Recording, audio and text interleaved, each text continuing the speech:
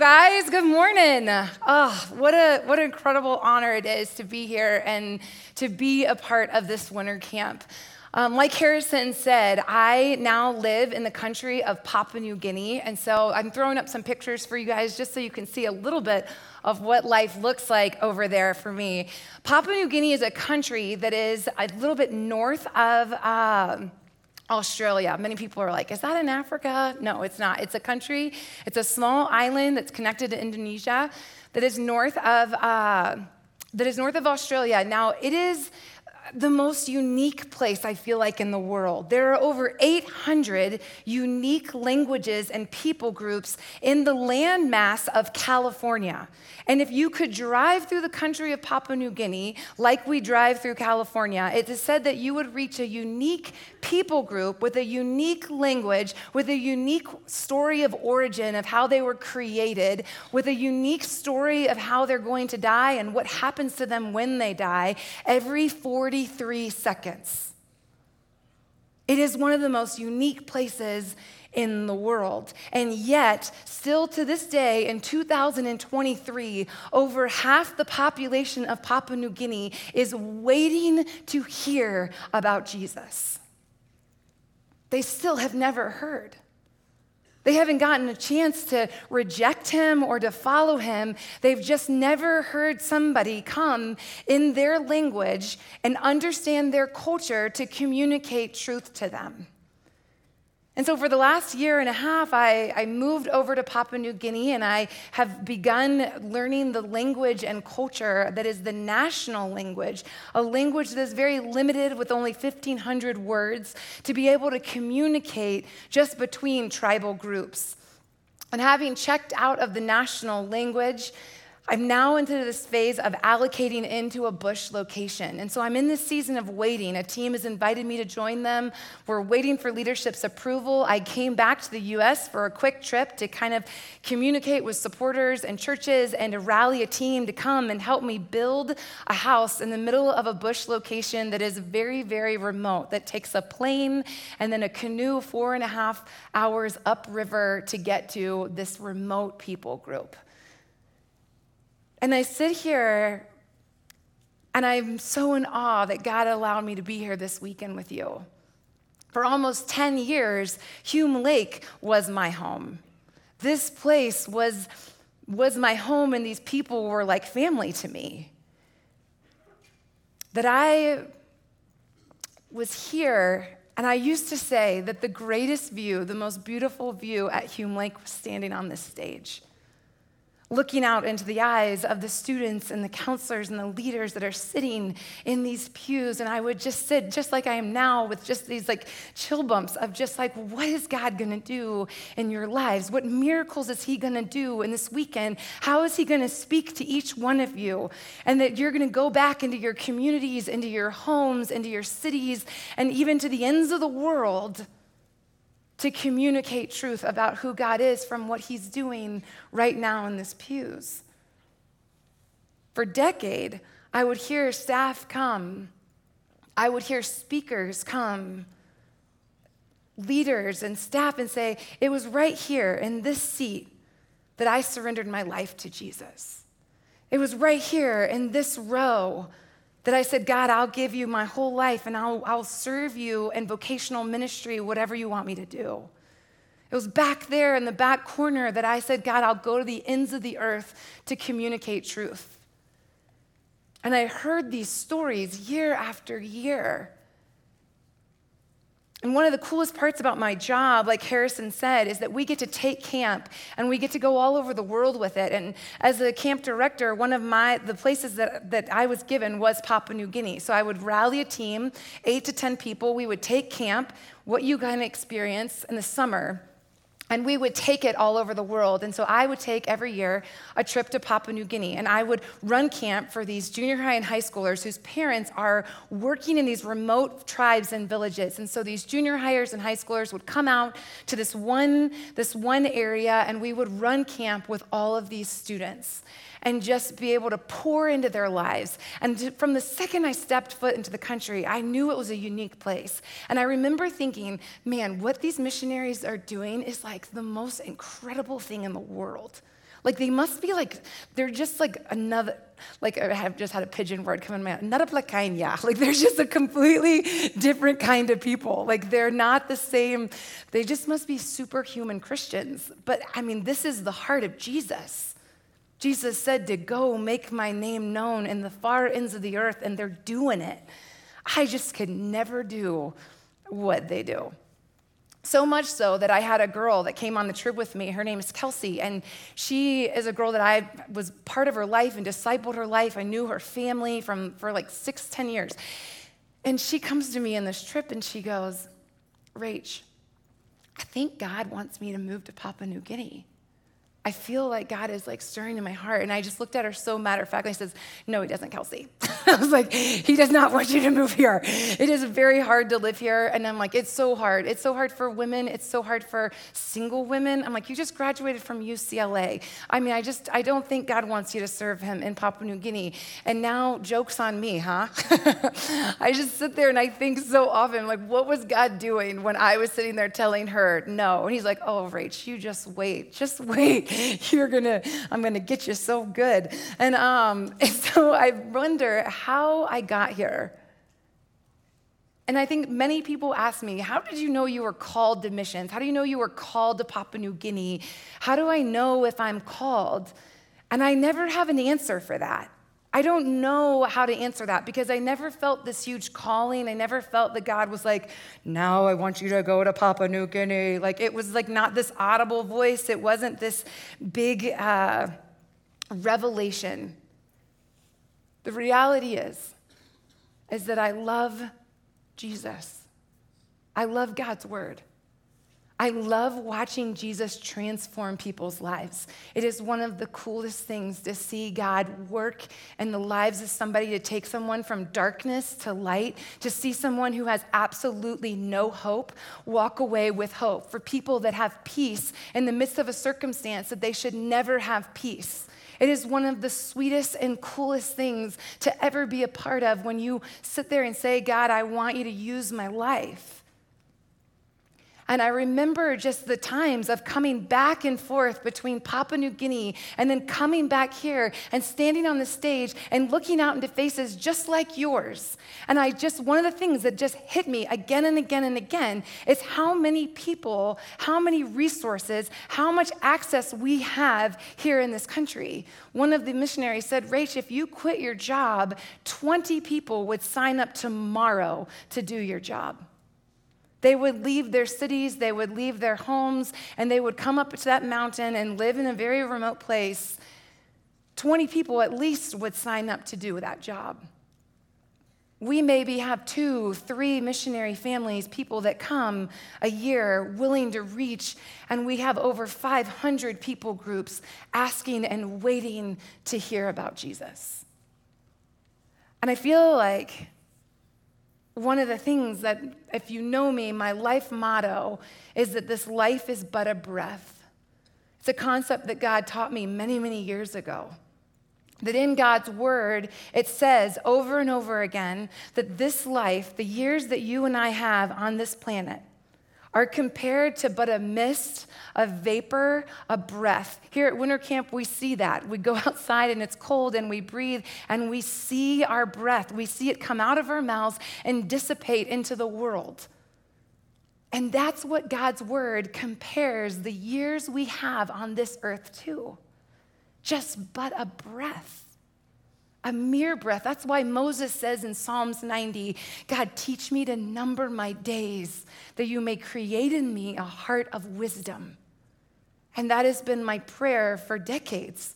God, teach me to number my days. My life is just but a breath here on this earth. I'm not promised tomorrow. So help me not to live for this temporal, small, short life, but to look above to eternity and to live vertically, believing that there is something beyond this temporal life. It is a perspective that changes everything.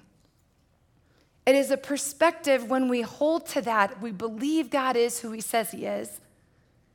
And we say that this life is just but a breath. It's just so short compared to all of eternity. That changes our perspective on life.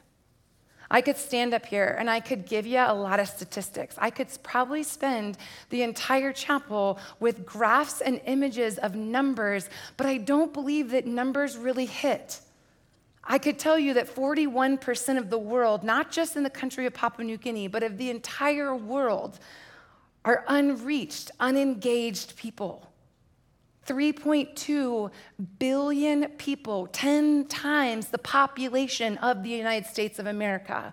But those, even to me, and coming back and forth to Papua New Guinea, were just numbers. It was just numbers. And I would wonder, why doesn't my heart break for that? I think it's so hard for our brains to comprehend how blessed we are. That in just a simple thing like a phone, we have the ability to Google any spiritual question that we want to know, and hundreds, if not thousands, of commentaries and podcasts and sermons and apps and websites come up with so much information that our minds would never be able to read it all. We have how many worship songs that we can sit and we can stand in awe of and sing and speak truths over. We have leaders and mentors and churches and Bible studies that we go to. We have every resource and access that we would need to live a godly life. We have more translations than we could ever think, so many different translations of the Bible that we argue about which one is more godly. And yet there are people in the world that have no access to God's word, not a single translation in their language. Jesus, in his final words, told us to go. Make disciples of all nations. And so I look at that and I don't feel like I have to be called. I remember just sitting in the tension of it, sitting in the reality that my eyes couldn't unsee the need. And then my eyes couldn't come back here and see the abundance and the resources that we've been given. We are so blessed, and here we sit in a country, in a nation from the time, a country and nation of innovators and athletes and business and entrepreneurs, that we are told from the time that we are so very little that you can do anything that you want to do. You can be anything that you want to be if you work hard enough. This American dream, it lies just far enough out of reach, but has an illusion that we can obtain it. In high school, we feel if we just get just enough good enough grades, if we're in just enough extracurricular activities, that we can go just to the best college and get the best job and find the right spouse and then get married, buy a house, get a car, have kids, get a better house, get a better job, and then we just someday will just be happy the more things that we get. That someday we can obtain happiness, retire and play golf in Palm Springs. And my question is that all that God intended for our life? Is that the fullness and the purpose and the life that he has for us? Or is there something more? Is that the life that we see that Jesus modeled? If we say, I want to follow Christ, I want to follow Jesus, does our life model after his? And so what does it look like for us to live these surrendered lives? How do we get there? I feel like the answer lies in faith. In Hebrews 11, it says this. It says that faith is the assurance of things hoped for, the conviction of things not seen. Hope is this assurance of what we are hoping for, this ownership of this truth. And hope is a reality. Now, hope is a reality that we don't currently have.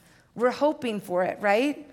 By mere definition, if we had it, we wouldn't be hoping for it. And so this faith is us sitting there and saying, I have an assurance, a certainty of this future hope. And the conviction of that invisible thing, that assurance, it lies in the one who spoke the hope into being. For me, I look back and I see the faithfulness of God again and again and again through his word, and in my own life, I can see it. And in the lives of others, I can see it. And this is what gives me this confidence, because it's the power of the one who spoke the hope into being. Hebrews 11 goes on and methodically walks through the Old Testament, starting with creation and going character by character by character of just this hall of fame of people that had faith. Some, I wonder, gosh, God, why did you put this person in there? Because they're not perfect. None of these people lived perfect lives. We read of Noah and how he moved with godly fear, displaying that faith causes us to action. When we believe God is who he says he is, and he's going to do what he says he's going to do, then it causes us to move with action. Can you imagine how foolish Noah looked? Building this massive monstrosity of a boat without a single drop of rain falling from the sky. How people must have mocked him and made fun of him, and yet he moved in action because he believed in the one who called him to move. We look at Abraham. Abraham left everything on a promise that God says, I'm going to make you a father of many, many nations. That he left in his old age and left all of his comforts, his home, his property, his land, and lived the rest of his days in a tent as a nomad without security, showing us that God causes us, this faith in him causes us to step out of our comfort zone into the unknown and to trust him. Sarah laughed at God when he told her that you were going to conceive a child at the age that she was, just in disbelief. But when faced with the question, is anything too hard for God? She wrestled with that question and came to the fact that nothing is too impossible for the God I believe in and I serve. And so she trusts him. Our faith trusts God that he can do the impossible despite our circumstances, despite what seems impossible in our minds. A faith in a God that is bigger than us believes he can do the impossible, that it isn't up to us. We look at Moses who grew up and then refused to be called the son of Pharaoh's daughter, to live in the life of luxury of the Egyptians, and chose to be mistreated with God's people, because that's where he knew that God's people were. By Jericho. I think of the story all the time of Jericho and people just walking and marching around, believing that just in marching around this city, this powerful, mighty city, that God was going to crumble walls and turn over the people to them. Sometimes we step forward in faith and we have no idea how God is going to fully come through. We just trust the one who's told us to go.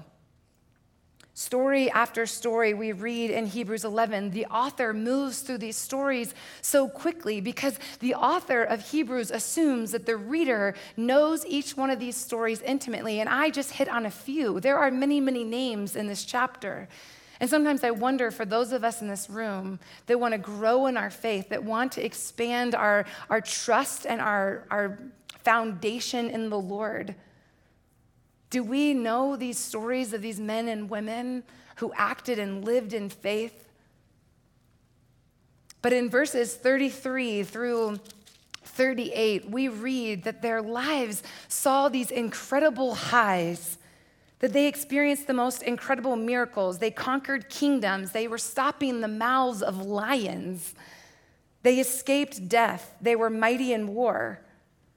But then it also speaks of these incredible lows, that they were tortured, flogged, mocked, imprisoned, stoned, sawn in two. They were destitute, afflicted, and mistreated. They were holding to a promise and a belief, a faith that God is who he says he is, and he will do what he says he will do. And the crazy thing that Hebrews 11 reminds us is that every single one of these people listed in Hebrews 11 died without seeing the fruition of this promise. They died believing in a hope that God was going to bring a redeemer, that he was going to bring someone to save them from their sin. One of the crazy things I feel like is walking through when a new tribal group is hearing truth for the very first time. My friends were working in a tribe called Malayali. They spent 3 years learning their language and their culture and their lives, and then they taught them how to read and write so that they could then read God's word. And as they began to translate the text and to translate lessons and teach systematically from Genesis, creation, all the way through Christ and his return, through the time, people are wondering, God promised he's going to bring someone to redeem them. And so as different characters emerge, they ask the question, is Moses the guy? Is Moses the one? Is David, is he the guy? Is he the guy that's going to bring us back into relationship with our Creator? And on as they go through the text until it's so obvious that Christ is the one. This truth that we can look back on. I look at these people that live their lives completely sold out for a promise and a hope because they saw the faithfulness of God in their lives. And how much greater I feel like our faith should be. That we have the privilege of looking back. Jesus Christ did come to this earth.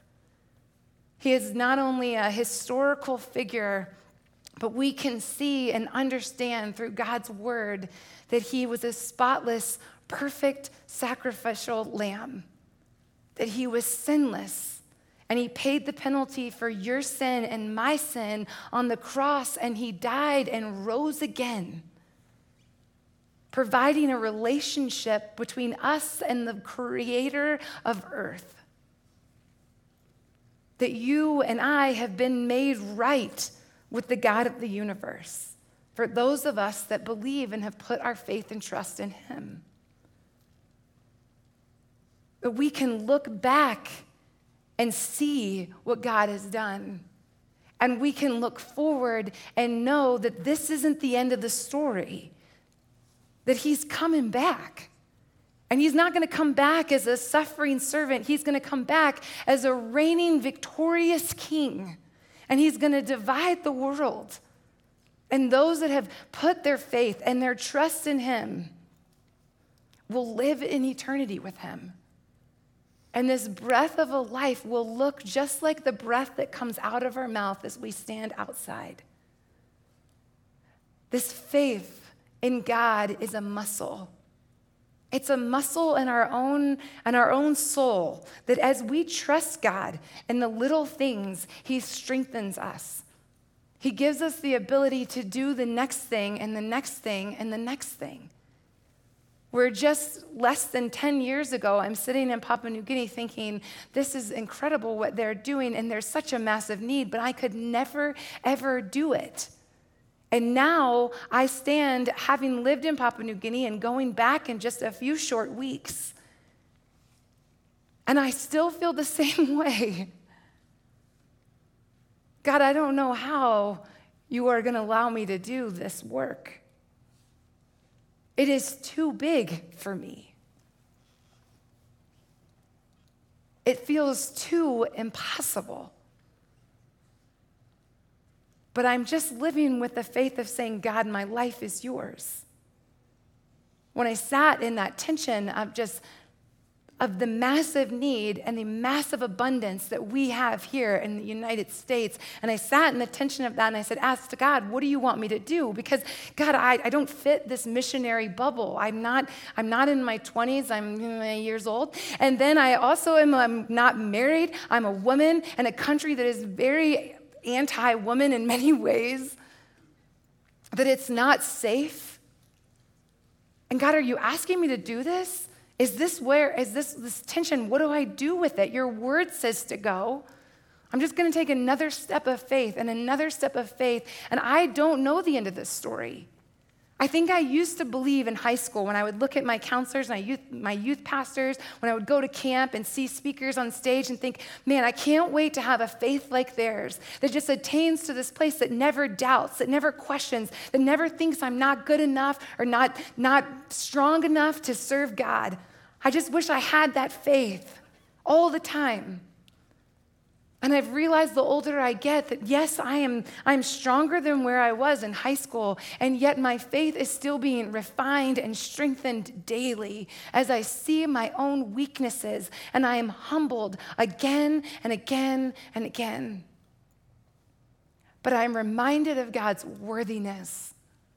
I see how the gospel transforms lives. I was talking to my friend in Malayali last night as she was just saying again and again, it just blows my mind how different it is living here now that there are believers. Now that there are brothers and sisters in Christ. Heaven has become that much sweeter. One day, every knee will bow. Every tongue will confess Jesus is Lord.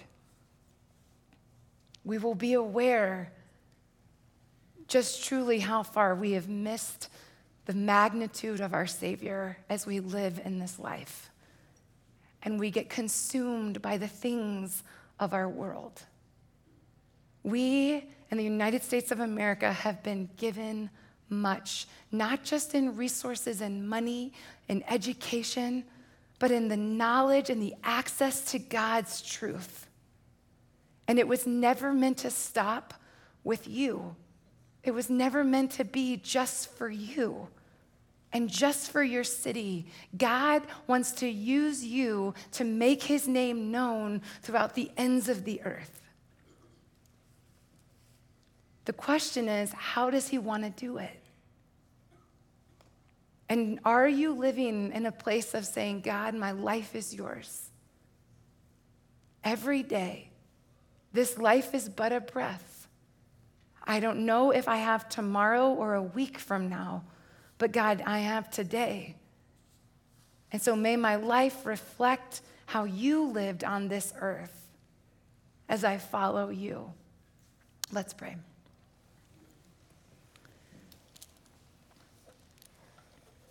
Jesus, I thank you that you are the perfect example. God, that Hebrews continues on to tell us that God, that you challenge us since we're surrounded by all of this cloud of witnesses, all these men and women that have walked out and stepped out in faith, that we can look back in the Old Testament, but we can even look forward, God, as we look even into our own sphere of influence of the men and women that live with great faith. That you say, since we are surrounded by such that of witnesses of faith, may we lay aside the sin that entangles us,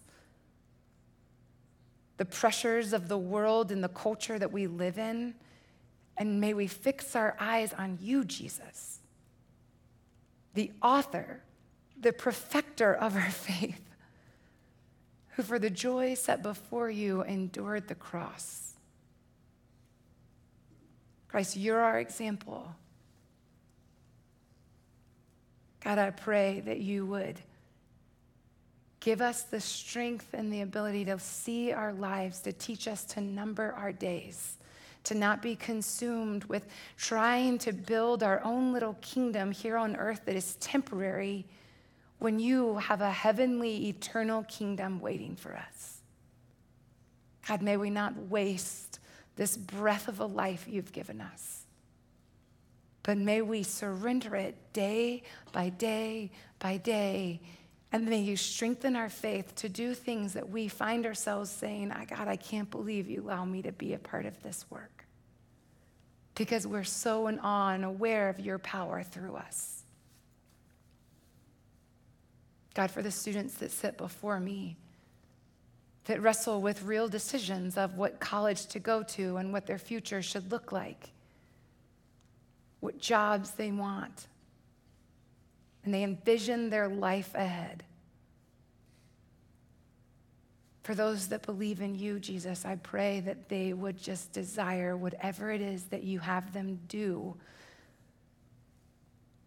They would first care more of the man or the woman that they are going to become. God, use our lives as we surrender them to you, I pray. And all God's people said, amen.